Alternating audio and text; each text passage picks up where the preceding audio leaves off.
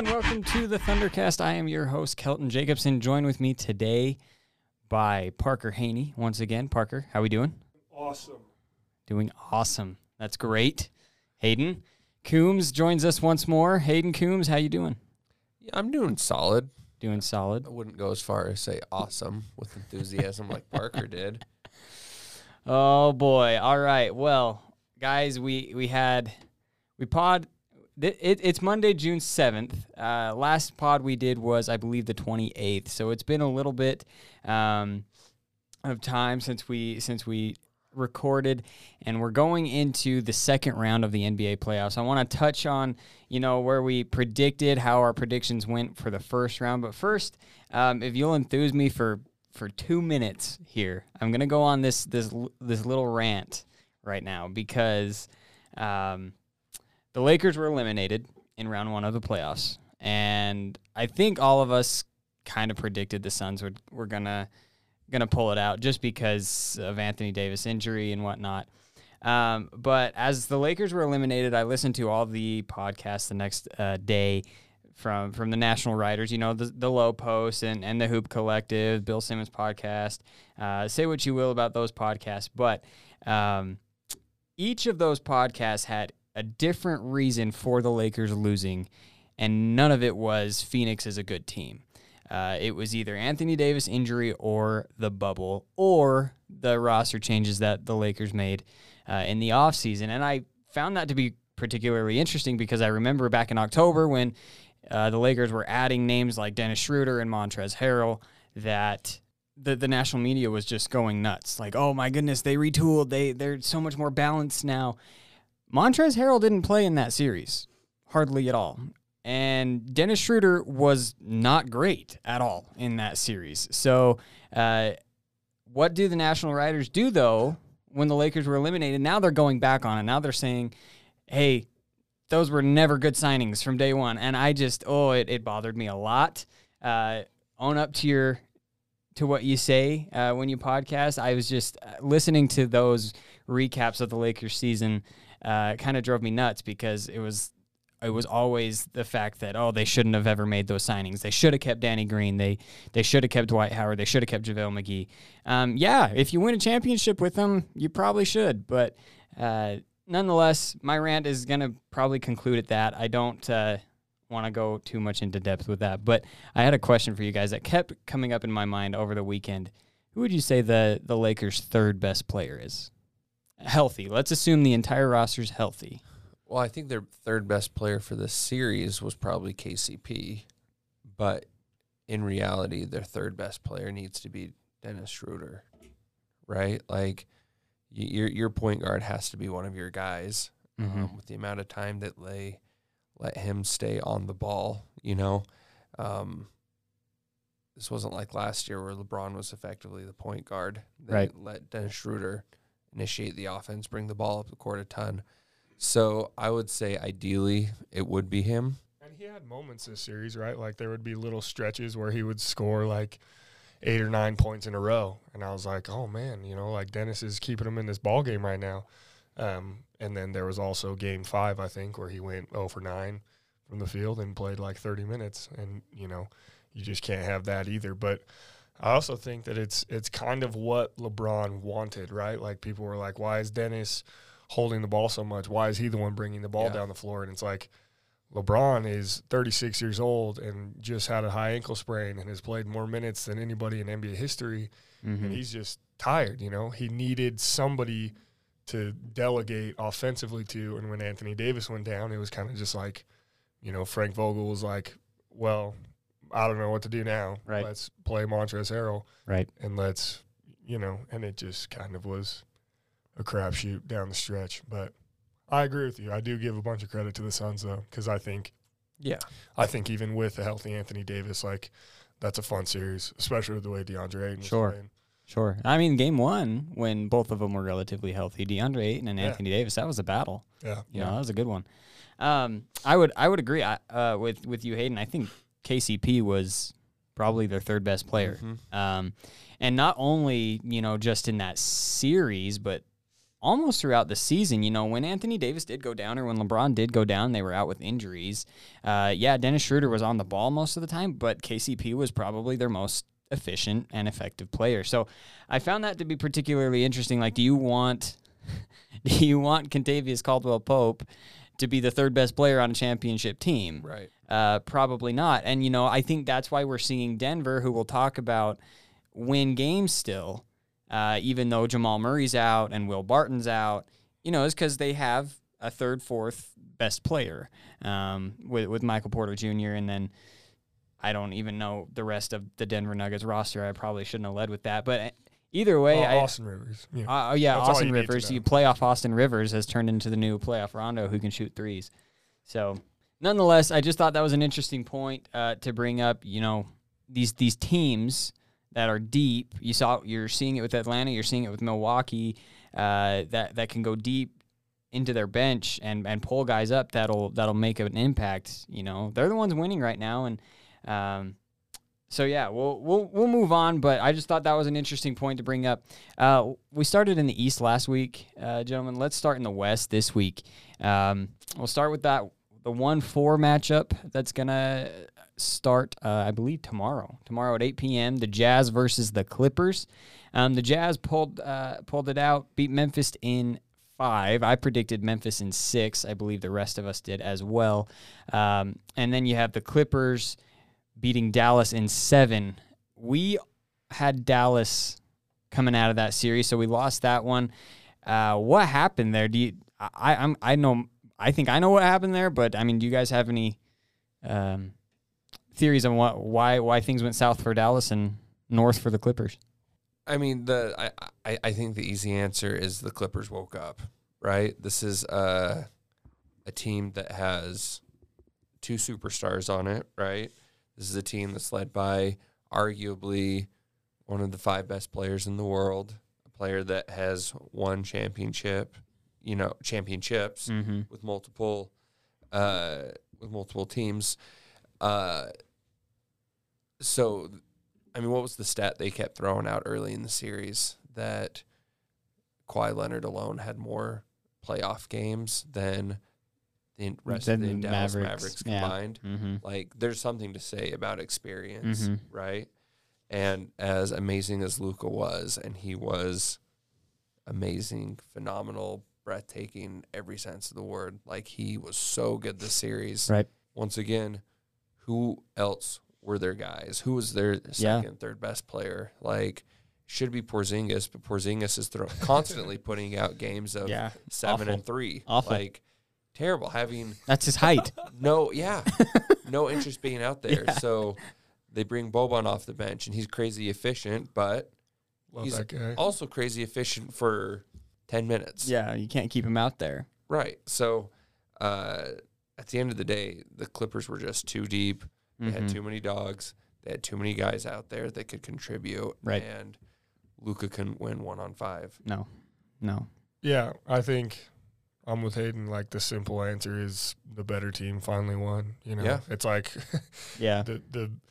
the talent finally showed through. You know, Dorian Finney-Smith finally shot his average, and instead of going freaking 7 of 10 in game 1 and 2, he actually shot how he was supposed to. You know, and Tim Hardaway Jr. finally cooled off, and and then the Clippers roster finally showed up, and they shot their average. They start shooting their average. Right. Like they're the best team in the league, which they were from 3 as far as percentage goes. But I think the simple answer is just the better team won. Yeah. And, you know, as great as Luka is and as great as he's going to be, and I can't freaking wait because it's going to be so much fun. Sure. But, you know, this Clippers team was just so much better than the Mavericks team.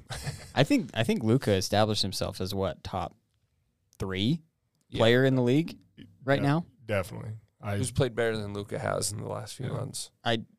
I mean, other than Kawhi Leonard in those last 3 games for the those last 2 games for the Clippers, I don't see any player playing better than Luka. Yeah, and that's not like forget Ty Lue intentionally kept Kawhi Leonard off of Luka the entire game. Like, that says something when the best defender in the world is not being isn't being assigned Right. this guy, you know? So I just, he was amazing, but also really weird roster Yeah. over there, you know? Like when your second most important piece is Jalen Brunson and they weren't playing him consistently, Right. you know, like. Rick Carlisle kind of like lost faith in Jalen Brunson as that series progressed. It was really interesting to He was to like see. the Montrezl Harrell of that series. Yeah. Like someone that everyone in the league loves, someone that has won awards, gets recognition, suddenly just stops playing. Like,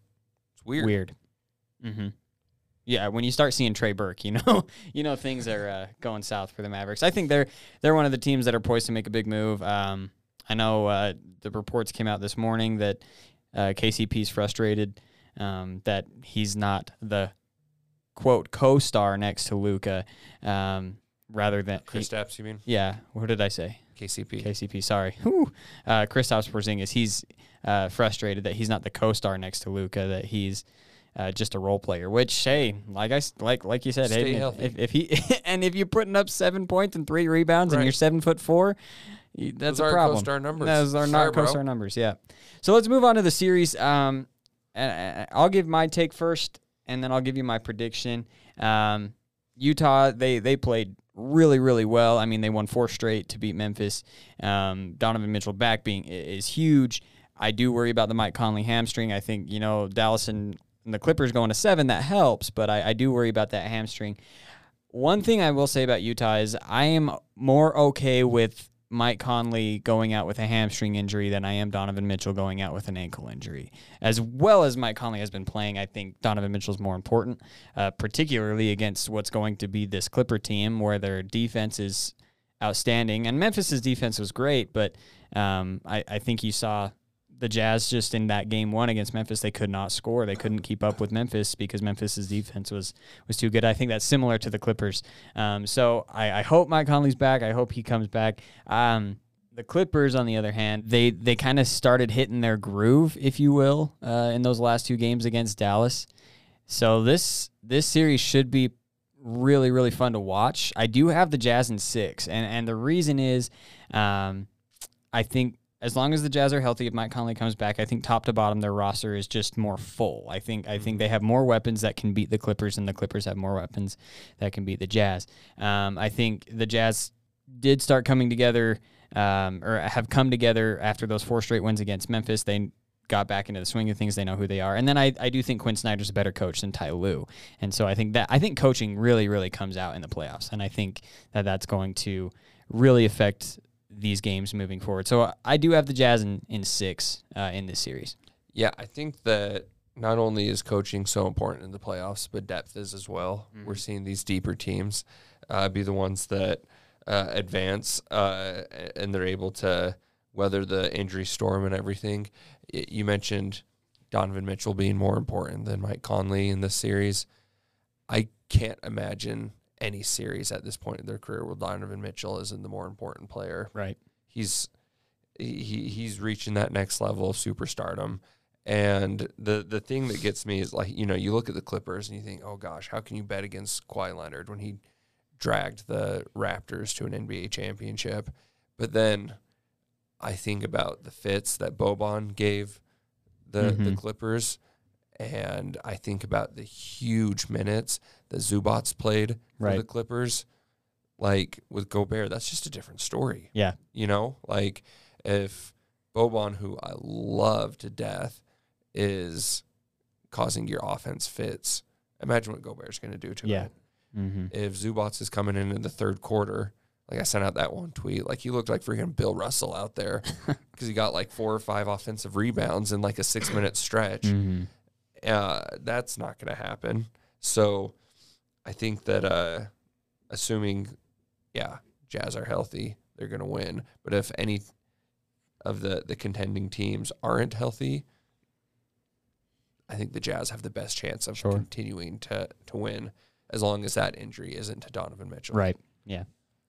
The only thing that scares me, because I do think that the Jazz are just a deeper team, and like we've talked about in the playoffs, depth matters.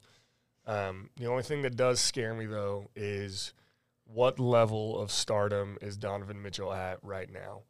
Because I think that as far as star power goes, the Clippers probably have the edge, but I just think that the Jazz are a better team. Therefore, I want to equal them out, and they'll cancel out each other, which means in the last 5 minutes when the game is tied, which team is going to pull away. Yeah. And unfortunately, the Grizzlies were tied with the Jazz in the last 5 minutes, and Donovan Mitchell rose to the occasion, and Ja Morant isn't there yet. Right. And the Jazz ended up winning those games. I don't see Kawhi Leonard backing down from that challenge, Not rising right? to the occasion, The yeah. jump from Ja Morant to Kawhi Leonard in the last 5 minutes is substantial. And so, As we saw in the last 3 games of the Clippers-Mavs series. Exactly. And that's the only thing that scares me. I'm not saying that Donnie can't do it, right? Because look at what happened with the Nuggets. You know, he averaged fetching 38 a game. Right. Granted, they did lose that series, but Donovan has proven that he can rise to the occasion. But, you know, I just have a feeling that there are going to be multiple games this series where in the last 5 minutes it's a 2-3 point ball game. Do the Jazz pull that out? And I don't know, you know. One of my things, though, like basketball, like the matchups are so important. Mm-hmm. And I look at the matchups between these two rosters, and I think they favor the Jazz a ton because, you know, I mentioned Kawhi Leonard not guarding Luka Doncic in throughout the most of the series. And I don't think that was necessarily because they wanted to save Kawhi for offense. Because Kawhi's an amazing talent, but he's not Kevin Durant on offense. Sure. You know, it's not someone you got to save. I think Kawhi has lost a step. You know, I think he's still the best defender in the world for maybe 3s, 4s, maybe even 5s. But I don't think he can get out on the perimeter full time and guard someone like Donovan Mitchell. No, yeah. I don't think. I mean, he couldn't guard Luka Doncic, and so when you talk about like the Clippers' strengths, do Paul George or Kawhi Leonard have 40 minutes of guarding Donovan Mitchell in them? I don't think they do. Yeah. Which means he's going to be faced with who? Rondo, Reggie Jackson. and maybe Terrence Mann. Terrence Pete- Mann looked Pete really Bev. good these last few games, but no one that I would worry about if I was a Jazz fan. So, I mean, I know that turns around, and you can say, well, Bouillon can't guard Kawhi Leonard, but it's like, you know what? Not many people can. Right. So Right. push. It's one of those things that you're probably going to let Kawhi get his. I think you have to limit Paul George. You have to hope Paul George continues his inefficient shooting. He's been shooting 30%. I know Jazz Twitter jokes about it, and it's something I enjoy watching because I'm not, you know, a big Jazz guy. But there is something psychologically when Paul George plays the Jazz. Yeah. Like, when he sees Joe Ingles. Joe Ingles. that's yeah. a real He thing. just gets shaken in his boots. I Yeah. don't know. Yeah. You know? Like, that's a real thing. Right. You're right. And I'm looking at their minutes, you know. I mean, Paul George and Kawhi Leonard, they're playing 43 minutes a game. That's a lot of minutes for them to play. And the Jazz, to their credit, have stuck with their rotation much through that Memphis series. And that probably is the case when you're playing the 8th seed and you're beating them pretty good in 4 out of the 5 games. You're probably allowed to stick to those rotations, but They didn't play their main guys 40-plus minutes. I don't think they played them at all, any of their guys 40-plus minutes in any of the games. No. I mean, even in that last game against Memphis, Donovan Mitchell logged 29 minutes. Rudy Gobert 33 minutes. And granted, it was a blowout, but still, I mean, that's a huge advantage, you know, that you got going in. So, like I said, I got Utah in 6. Hayden, do you want to make a prediction there? I think Utah in 6 sounds good. It's going to be a fun series. Yeah. You know, I don't think Utah comes out of this unscathed, No. but I do think that they win the series. Mm-hmm. I'm going to make a point here, and then my prediction is going to go against my point. But I just want to say, I just wanted to emphasize that you did make a good point, and Jeff Van Gundy joked about it because in Game 6, Kawhi Leonard played like 43 minutes or something. Mm-hmm. And then he was like, "Oh, so I think that means a 3-day break or a 3-day rest is in due for Kawhi Leonard, right?" Because they do take breaks. This Clippers team just what do they call it? Load management? Yes, Yeah. the load management thing, right? Yeah. Like they just went 7 games and Dallas gave them really all they could handle. Right. And now they have to come in and play the best team. They have in a the day NBA. off, and then they got to fly to Salt Lake and play Yeah, in and they have Salt to Lake. play the best team in the NBA. And we're talking So about a it's- player like Kawhi Leonard has missed more games throughout his career than Anthony Davis has, and we give crap to Anthony Davis for being That's saying fragile. something. I didn't know that. Yeah. Yeah. Yeah, like that's Yeah. he needs the load management, You're right. and a player that's- like that is worth it. But Yeah, and that's kind of what I'm saying. You know, he just went 7 games playing, like you said, 40 minutes a game. Luka giving him all he can handle, and I think it's going to be tough. I think he genuinely is going to be tired.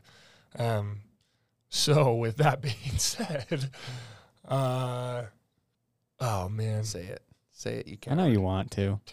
all right, I'm going Clippers in 7. Clippers in 7. I can't fault you for that at all. I really can't. I mean, it's like you said, it's stars versus the team. You know, you have 2 superstars versus a team with a couple good stars. I don't know. I mean, I have my bias, but no one would call Donovan Mitchell and Rudy Gobert superstars by any means. So, I know LeBron James wouldn't, no. Well, that's He why would. he's in Cancun. but and he gets to watch the rest of the series. So yeah. All right, let's. He's not gonna watch the Jazz games. They're boring. no one watches the Jazz games. Let's go to Denver and Phoenix. Denver pulled it out against Portland. I don't want to spend too much time on that series, but God, Nikola Jokic is good. He's really good. And you know what? The Denver team is they've just stepped up. They're playing really, really well. But Jokic was making some bonkers plays. Just absolutely insane. So Denver wins that series. Phoenix, of course, beats Los Angeles, like we said. Phoenix, man, if Chris Paul's shoulder gets right, I don't see them losing to anyone until they get to the finals. So Denver and Phoenix. Hayden, why don't you start us out on that one? Well, the one thing that stuck out to me about Denver during the Portland series was, as amazing as it was to watch Nikola Jokic and Damian Lillard just go blow for blow, just like an old school heavyweight boxing match. Like they just went, obviously not guarding each other, but just Right. constantly just swapping blows. Denver is so much better with Jamal Murray. They really are. And Denver needs Jamal Murray to beat the Suns. And Jamal Murray's not available, so I just don't see them beating the Suns. Like, the Suns were on a different level than the Blazers were this year. And much like we just said, like, the Blazers really stuck with the Nuggets. And they did some really interesting scheming stuff against Jokic, and none of it worked. I don't think Frank Kaminsky will fare any better than Yusuf Nurkic Nor did. dare you. DeAndre Ayton, to be quite honest with you. I don't think DeAndre Ayton will do that well against him either. No. So, I don't know. I just can't imagine. I don't know. Like, I feel like Jokic is amazing. He's going to get his.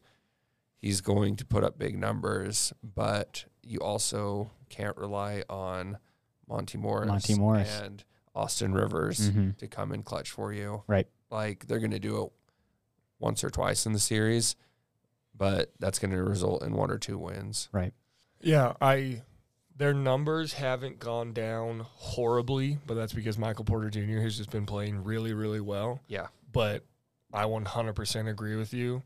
Coming down the stretch in the final 2 minutes of the game, there's a difference between Austin Rivers shooting the ball, Michael Porter Jr. shooting the ball, and when Jamal Murray has the ball in his hands. You know, like there's just a different feel to it. There's a different head game when you have Jamal Murray on the floor. Well, and the Nuggets brought out a lot of stuff to guard Damian Lillard. Right? They did.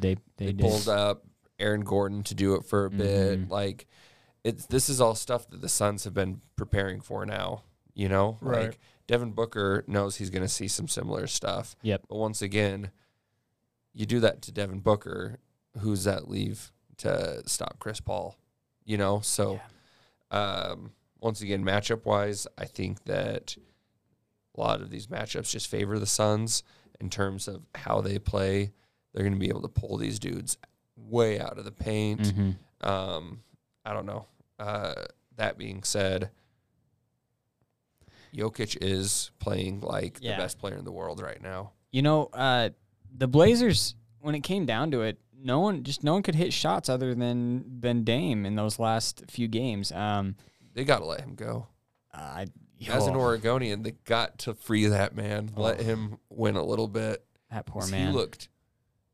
I felt so bad. So bad for him. I mean, in that, what was it? Was it game 5 or game 6 when Denver pulled it out in double overtime? They didn't go 7 games. So I think it was game 5. When Dame hit those 2 crazy shots, to send it into both overtimes, and then every time he would pass the ball, something bad would happen for the Blazers. CJ McCollum stepping out of bounds. Robert Covington missing 2 dunks. Poor man. Oh, that poor You got man. this dude dreaming of the days when he had Al-Farouq Aminu. Yeah. Like, come on. That's a problem. I know. So, anyways, going back to Denver and Phoenix. Phoenix is really, really good. They played really, really well against the Lakers. I think Jokic is going to get his. I'd be remiss to say that this series isn't going to be entertaining. I think Phoenix is ultimately going to come out of it, just because I think Chris Paul is going to. I think Chris Paul can take over the game better than Jokic can take over the game. That's nothing to say bad about Jokic. I just think that's Chris Paul's game. Is he says, okay, my turn, and he dictates where everyone goes. He dictates the whistle some of the time. So I think Phoenix is eventually going to come out of this one. I don't know if I agree with that. Okay. I think that when Jokic has the ball anywhere on the floor, he almost demands a double team. Otherwise, he's going to get a bucket. Most of the time, he still does get a bucket. Yeah, not saying that Chris Paul doesn't, but like half the time, I guess not even half the time, down the stretch in Game 5 and in Game 6, they just tossed it into Jokic at the high post. And granted, Carmelo Anthony was guarding him, but like now the entire Blazers team just sits there and watches Jokic. And what are you going to do? Yeah. Because he's just going to make the right decision. Yeah. He's gonna, No, in those last few games, literally all they could do was foul him. yeah, Mm-hmm. he's They went going through to their entire line of he's dudes gonna above beat 6'8". you either way. Like you send a double and he's gonna make the right play. You don't send a double and he's gonna get fouled, go to the free throw line, or make it, or do both. He's gonna get fouled and make it. Like Right. now, with that being said, like I want to know your guys' opinion. Does Jay Crowder stand a chance against Jokic? I don't know if I hate that matchup. Well, Jay Crowder's just annoying. Like He's a pest. he's just gonna be like tough, right? Like even if Jokic wants to get in his position, Jay Crowder's just gonna shove him all the way out to the 3-point line. I'm not saying that Jokic can't go to work from there either, but like he's gonna do a hell of a better job than Carmelo Anthony did. oh, sure. Yes. But I don't know. I don't think you can have anyone under 6'10" guard Nikola Jokic successfully.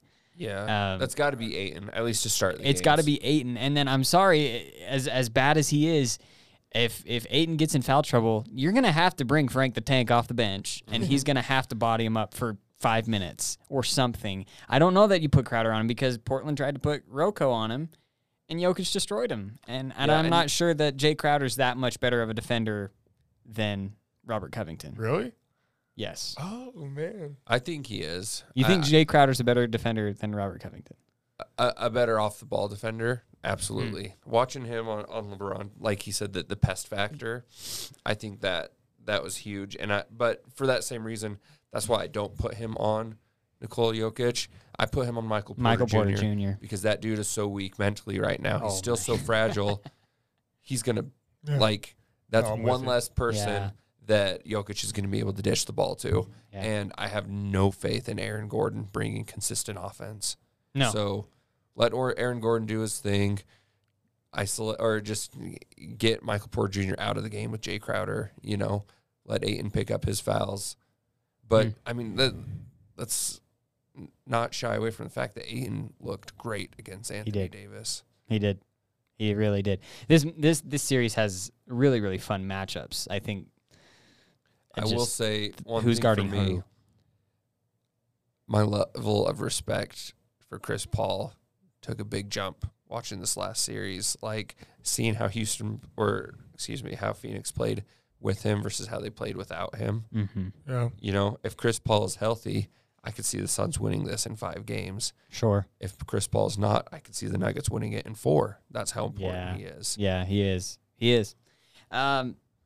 Let's move on to predictions for the series. I am going to take the Nuggets, or excuse me, I'm not going to take the Nuggets.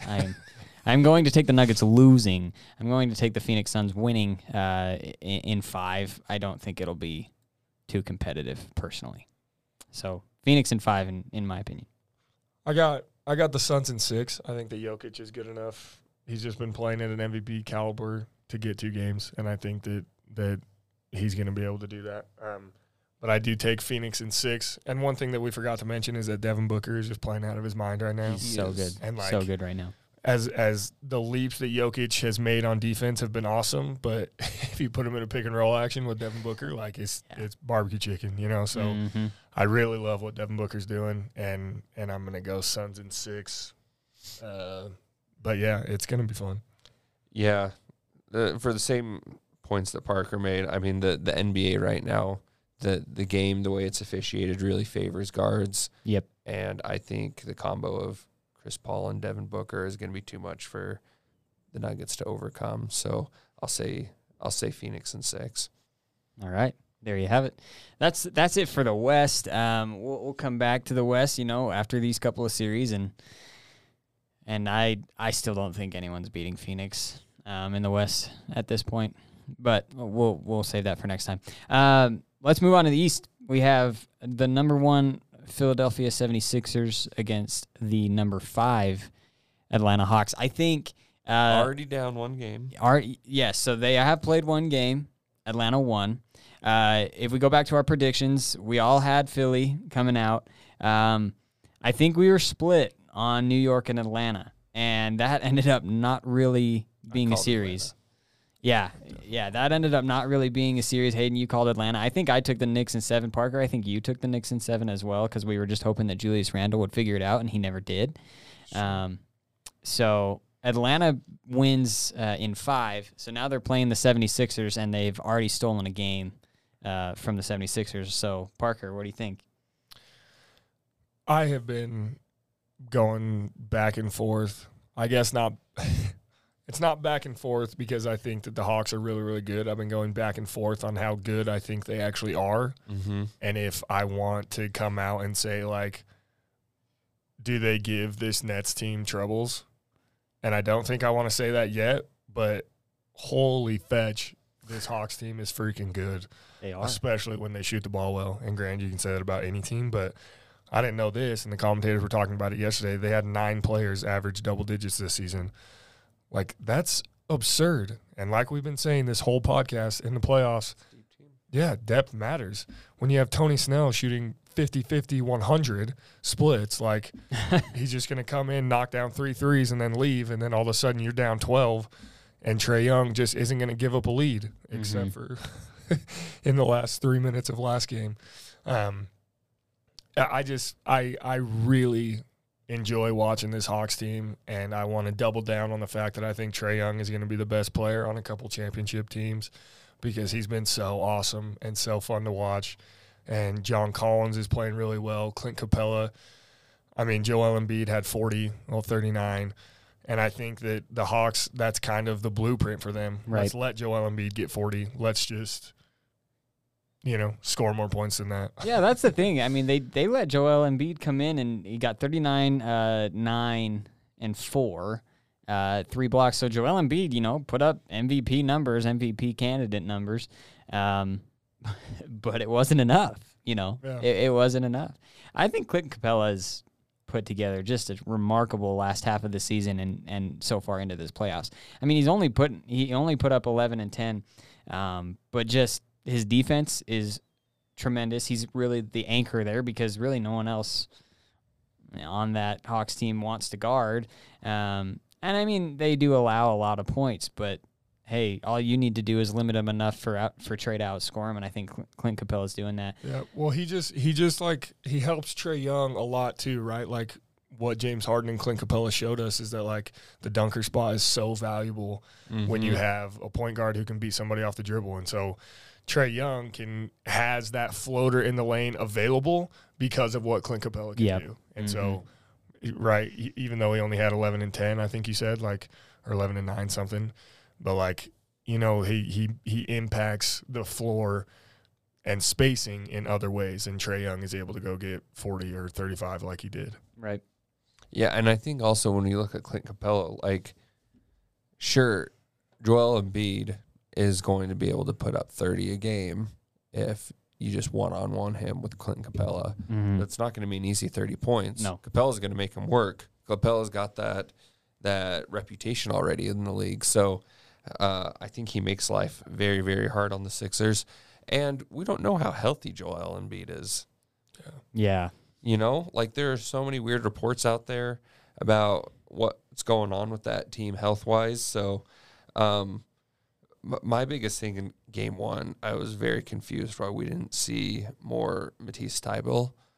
Yeah, that was a real... You got Trae Young doing his thing, and you have someone who, like, super young, but he very well could be the best perimeter defender in the world right now. Like, you let him try, at least. Yeah. It was almost like Doc Rivers said, you know what, I'm going to try to go blow for blow offensively with this Hawks team, and I don't know that you can. I don't think there are many teams that can go blow for blow offensively with this Hawks team. Not with the team that is completely centered around shooting threes. Yeah. That's all they do. They got Capella, and then they got 13 guys that can shoot threes. There would always be a time where the Sixers would get, like, 4 or 5 stops and then get some buckets, and then Herter would just come down and knock down a 3 in the corner. John Collins would hit a 3 in the corner. Yeah. And I was like, it's impossible to come back against this team because you're going to give them 4 chances to make a 3, and they're going to make 2 of them. Like, Yeah. they're a good team, and it's fun. I think Doc Rivers will pull some different matchups to try to limit Atlanta's guard play, particularly with Herter, with Young, obviously, and then with Bogdan Bogdanovic, because you're having Ben Simmons and Seth Curry chase around Trae Young for 37 minutes a game. You can't be doing that. So I think you're going to see more Tyrese Maxey, you'll see more Matisse Thybulle, and you'll see more George Hill maybe in game 2, and we'll see if that makes a difference. I think the way Philadelphia wins this series is if they decide to clamp down defensively and not try to go blow for blow, because I don't think you can do that with this Hawks team. Also, real quick, can we talk about Ben Simmons' foul shooting? Jeez. 3 for 10. Listen, I look for any opportunity to clown on Ben Simmons. So, obviously, you're not winning any championships if you can't make a free throw, right? Right. Did you see his comments after the game, too, about how he needs to be given more of an opportunity to guard Trae Young? I didn't. Trae Young wouldn't have those numbers if he's able to guard him. But then he said, if the referees let me guard him. Oh, please. And so, Come on, Ben. for me, that comment just killed me because, like, it goes back to, you know, I'm a little bit older now. I'm a Jordan guy, and the constant argument you get into with people is it's like, okay, if Jordan played in today's game, he would get 40 foul shots a game. Hand checking's not a thing. Like, we're gonna remember him as the greatest scorer of all time because no one would be able to stop him from scoring every single drive, right? But you know what? We don't really know that because we never got to see that. Yeah. Ben, hand checking rules have been in effect since the mid 2000s. Quit your crying. Right. Like, yeah, if you played in the 90s, your defensive schemes could stop Trae Young, but they can't anymore because the NBA has changed rules that favors these physically weak players, right? There's nothing worse than be a basketball player in the NBA right now who's strong and doesn't bounce off of people. Right. Yeah. So quit your whining. You can't keep up with him. Nope. Try Thybulle. That's the only thing they can do to slow him down at this point. Yeah, no, I'm right there with you. Such loser comments, you know. It really is, and he's been making them all season. And don't get me wrong, he's a talented player, and I think he's probably the most overrated player on NBA 2K. But that's not for this podcast. He's so good on NBA 2K. It's ridiculous. But yeah, you can't go 3 for 10 and expect to win playoff games, especially when you're shooting the second most free throws on your team. Those are Doncic numbers, man. I mean, Philadelphia ends up losing by 4, and Ben Simmons could have accounted for 7 of those points and won by 3 if he would have made his 3 free throws. Did you guys see that play towards the end of the game? You missed it Go for it. when he missed the free throw? No, when Atlanta was inbounding the ball and they touch the ball so the clock starts, but then Trey just lets it roll. Yeah. So Philly thinks that time's not coming off the clock, but it is. Yeah. They end up wasting almost 20 seconds. They end up wasting like 18 seconds. And you just think at the end of the game, like, Wow. imagine what Philly could have done with 18 more seconds. Like, Right. and this is the one thing that's like, even though we are really, really stroking Atlanta right now, how good they are and how these matchups are hard, Atlanta outplayed Philly for 3 quarters. Yeah. Philly looked good for about 10 minutes of that game, and they only lost by 4, which is why I think a healthy Philadelphia team is going to win the series. Yep. Imagine what they could have done with 18 more seconds. 18 more seconds would have been all they needed to probably win that game. If Philadelphia outscored Atlanta 41-29 in the fourth quarter. Takes my point. I think Doc Rivers is probably the most overrated coach in NBA history. Yeah. What did that dude ever do before the Big Three? Him and He won Ty Lue. a championship with the Big 3. Mhm. People act like that was this huge dynasty. Like, He didn't win a game with Boston for the 10 years before the Big 3. right, and he didn't win a game in Orlando, and he didn't win a game here or there. Like, a good coach would have figured that out. Right. You know, they're not getting outsmarted by Trae Young. You're right. You're right. But with all that said, yes, we are stroking Atlanta a little bit right here. Philadelphia, they're going to come back. I don't know that Atlanta wins another game as long as Joel Embiid is healthy. So if with Joel Embiid healthy, I am actually going to say Philadelphia in 5. I don't think Philadelphia is going to get clowned for another time. I really don't. As good as Trae Young has been, and as good as this Atlanta team is, I just think there's something about Philly that they're just gonna turn it on, and we've seen it this season, throughout the season. As long as Joel Embiid's healthy, I think it's Philly in 5. I really do. I think Atlanta still wins 1 home game. I'll do Philly in 6. But like I said, Atlanta can do everything right, and it still could not be enough to stop a healthy Sixers team. Right. I'm going Atlanta in 6. There you go. Wow. There you go. See, this is why we bring Parker on the podcast. One, because both of you guys mentioned if Joel Embiid stays healthy, and I Such a big if. It's I a just huge don't know if. if he can. You know, it literally came out that the X-ray proved that he had a torn meniscus, and he's playing with a torn meniscus, and he's like 280 pounds, and 280 pounds, 7'2" on a torn meniscus. I don't know if that holds up playing 40 minutes a game. You know, you bring up a good point. We saw it with Anthony Davis in Game 6, where he had that hurt hamstring or that hurt groin, and he played what, 3 minutes? Yeah, he had no business being out Yeah. there. So you bring up a good point. And then also I will say that I just think that Atlanta is going to do something better. Like, not that it even needs to be a serious change, but I think Nate McMillan is going to be like, okay, when they pick us up 94 feet away from the basket, this is what we have to do. We have to not inbound it to the corner. We have to not pick up our dribble in the corner. We have to not get trapped. We have to have somebody flash middle. Like, down the stretch, it was all pretty simple things. They had like 10 turnovers in the fourth quarter or something, and all of them happened on their side of the floor, you know, like in their backcourt. And it's just like, I think that they are pretty simple changes to make. With that being said, like, obviously Philly came storming back, and I completely agree with everything you guys have said that Philly is a very good team, but I think that the Hawks can make a few changes here and there, and then I think it's going to be Hawks in 6, especially because Joel Embiid isn't going to play. There you go. This is like basically the only thing I have to offer this world is my random NBA draft stories and knowledge. Do you guys remember DeJuan Blair? Of course I remember DeJuan Out of Blair. Pitt, big man who was not big. I mean, he was big, but he was only like 6'7". He's on those San Antonio championship teams. Yeah. I remember, I don't know if you guys remember, but like going into the pre-draft process, DeJuan Blair is like a late lottery guy. and then they do his medical tests and reveals he has absolutely zero ACL left. Like, there's just nothing there. You know, let's bring him back in and get some more x-rays. Something's wrong with this. No. He's just missing like half of his knee, you know, which is why he fell into the second round, why he had a good career but a very short career, right. You know. There's just sometimes you hear, like, when they were talking about Embiid's meniscus, I was like, come on, Dwan Blair played with no ACLs. You're comparing Joel Embiid for a few games. Hey, your first Joel Embiid to Dwan Blair comparison. You heard it here first on the Thundercast. There you go. All right, let's move on. Last series that we got. Parker, you and I were talking earlier this week, and I tend to agree with you. Whoever wins this series wins the finals.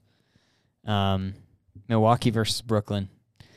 You had Milwaukee just demolish Miami. Just destroyed them. You had Brooklyn destroy a sorry Boston team, which we're not even going to talk about because Boston's not good. Miami, I thought, was good, but Milwaukee just clowned them. Brooklyn has a 1-0 lead so far. Milwaukee played like absolute garbage in Game 1, and they still only lost by, 4? 8. So I don't know what's to come of this. I want to take Milwaukee just because I want to take Milwaukee. I think it's the year of the small market teams. So I want Milwaukee to go through. You also have Harden getting injured. I think that's huge for Brooklyn. So walk me through. What do you think as far as this series? Give me your predictions. Give me your X factors. So not having James Harden would hurt any team, right? I'm not ready for this. That being said, the Nets were kind of prepared for this reality of losing one or two superstars because they won 48 games this season, basically playing one of those guys out there every night. You know, like they got to take turns taking nights off. And it wasn't like James Harden gave them 30 good minutes, then went out with an injury. So you're like, oh, well, we'll see what they do with him next game. James Harden left like 20 seconds into the freaking game. He played a total of 43 seconds. Yeah. So they played the entire game without him.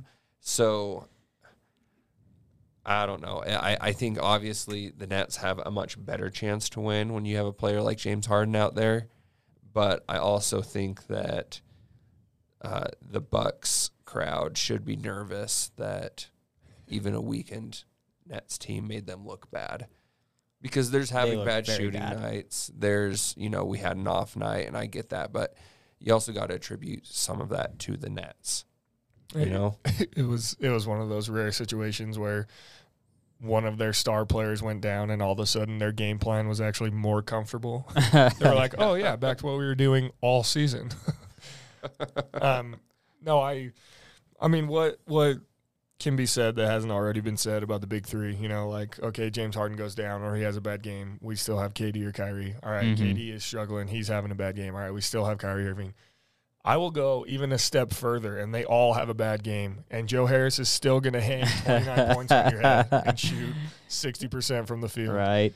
I want to focus on their role players because Blake Griffin was Blake Griffin. Yeah, Blake Griffin was great. Blake Griffin and Bruce Brown, they all just care. Like, they all just want to win, and they're just like, it's so annoying that Bruce Brown literally thinks that he's the best player on the floor anytime he's out there. And it's like, you're playing with Kevin Durant and Kyrie Irving, and he's like, yeah, but, I mean, to be honest, I'm like the best one out here, and I'm going to try really, really hard. Right. I'm going to play really good on defense, and I'm going to do all these things right. And it's like all of their role guys just want to win.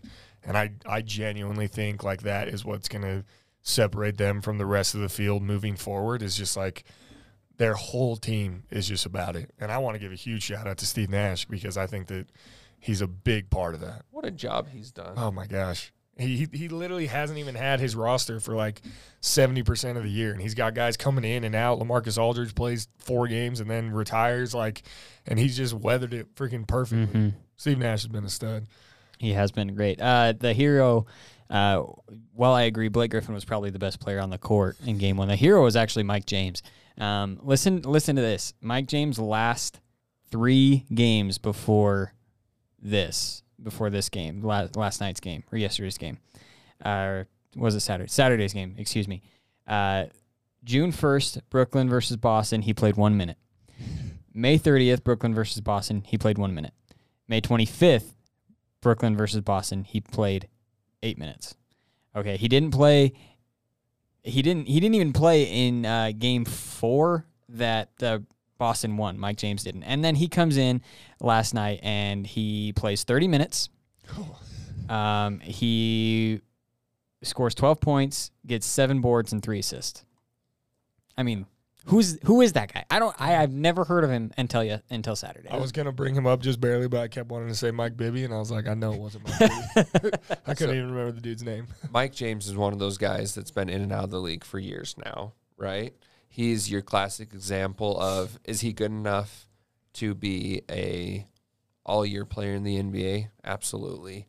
He can make way more money in Europe or China than he can making the half of the mid-level exemption here, right? And, he kind of has valued getting paid while he still can over being a 365-day-a-year NBA guy, right? But because of that, it has made him uniquely qualified for this, because that is European basketball in a nutshell. Mike James goes out there and scores 98 points, and then the next game his coach doesn't play him for some reason. Yeah.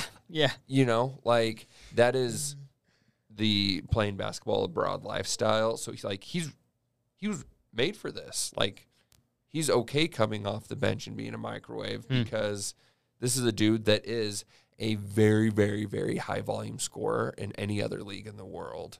He has the green light on every team he plays for, except the Brooklyn Nets. Yeah. And, I mean, in the league, there was a couple years ago, I think it was for the Suns. The dude was averaging double figures. Let me pull up his stats real quick. But he plays 20 minutes a game for the Suns, averages 11 points a game. Like I said, dude's been bouncing in and out of the league for years. One of those 10-day contract guys. Yeah. He was made for this role, like he can come in and do this because this is a guy that goes over in the Adriatic League or the Turkish League and scores 20 something points a game. He's a good basketball player, you know. So, I'm really interested to see what the rest of his role is like the rest of the series. Yeah. God, I'm right there with you. Talk about the Bucks for a couple seconds, then I'll give you my prediction. But the Bucks just had a horrible, horrible shooting night. They shot 20% from 3. I don't think that's ever going to happen again in this series. I don't think Chris Middleton's going to go 0 for 5. Bryn Forbes, I don't think he's going to go 1 for 5. Brook Lopez only took 1. Drew Holiday went 2 for 7. Bobby Portis only took 1. Pat Connaughton only took 1. So I don't think Tucker only made 1. The king of the corner 3. Yeah, and so I don't think that happens again. They lost by 8 because you somehow still got 19 out of Brook Lopez, who's kind of rechanneled his low post days, and then 34 from Giannis. So I don't think that Milwaukee's going to have as poor of a shooting night again. So I'm going to give you my prediction right off of that. I do think Milwaukee's actually going to take it in 7. I just think their shooting, as long as they don't have a bad shooting night, I think they're going to pull it out. I mean, I don't think if you're Brooklyn, you can't expect 12 points from Mike James every night. And if Harden's out, then you're relying on 40 minutes of Kevin Durant and 45 minutes of Kyrie Irving, and I don't know that either of those players can handle that workload for that long. And I don't think Blake Griffin is your number 1 option anymore. So I think Milwaukee in 7. I think this series is going to come down to Drew Holiday versus Kyrie Irving. Now, Kyrie Irving, much like we were talking about with Jokic and Embiid, Kyrie Irving is going to get his no matter who guards him, right? I'm a big Duke guy. I love Kyrie Irving. I think he is just a phenomenal talent. Other than the fact that he's kind of crazy. Yeah. No one has anything bad to say about him. All of his teammates love him. You watch that Boston series, that was a problem because those guys still love Kyrie. Right. No one was willing to check him and throw him on the ground, But if there's one player in this league that has historically given him fits, it's Drew Holiday. Drew Holiday. He is the only person I've ever seen that can get Kyrie flustered. Mm-hmm. And this is going to sound ridiculous because 25 points is a lot. If Drew Holiday can keep Kyrie Irving under 25 points a game, I think the Bucks win. But if Kyrie does his thing, he scores 25 a game, I just don't see them being able to overcome Kevin Durant and Joe Harris. And, so I'm going to say Brooklyn in 6. Brooklyn in 6. I've done 6 for all of the series so far. I'm going to do it It's again. It's a safe number. It's my favorite number. That was my basketball number. It's a safe number. I was just going to say that because I wanted to say Brooklyn in 6, but I was going to say Brooklyn in 5 just because I've done 6 for every other series.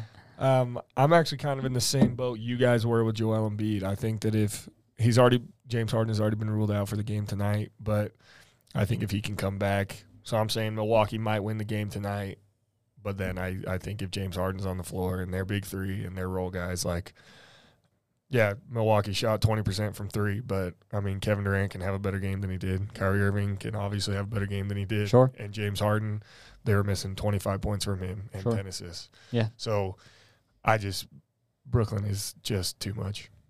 Granted, that's if James Harden plays. Yeah. I still think Brooklyn wins, but I think Brooklyn wins in 5 if James Harden comes back. Okay. Next game. Not tonight. Yeah, I hear you. I hear think you. You guys I'm are the only one taking Milwaukee. Thing. We are due for a DeAndre Jordan game. Sooner or later. He's still a DNP. He's going to be able to play. We're going to get a 10-10 Jordan game before this playoff is They're over. going to have to bring him in to guard Brook Lopez.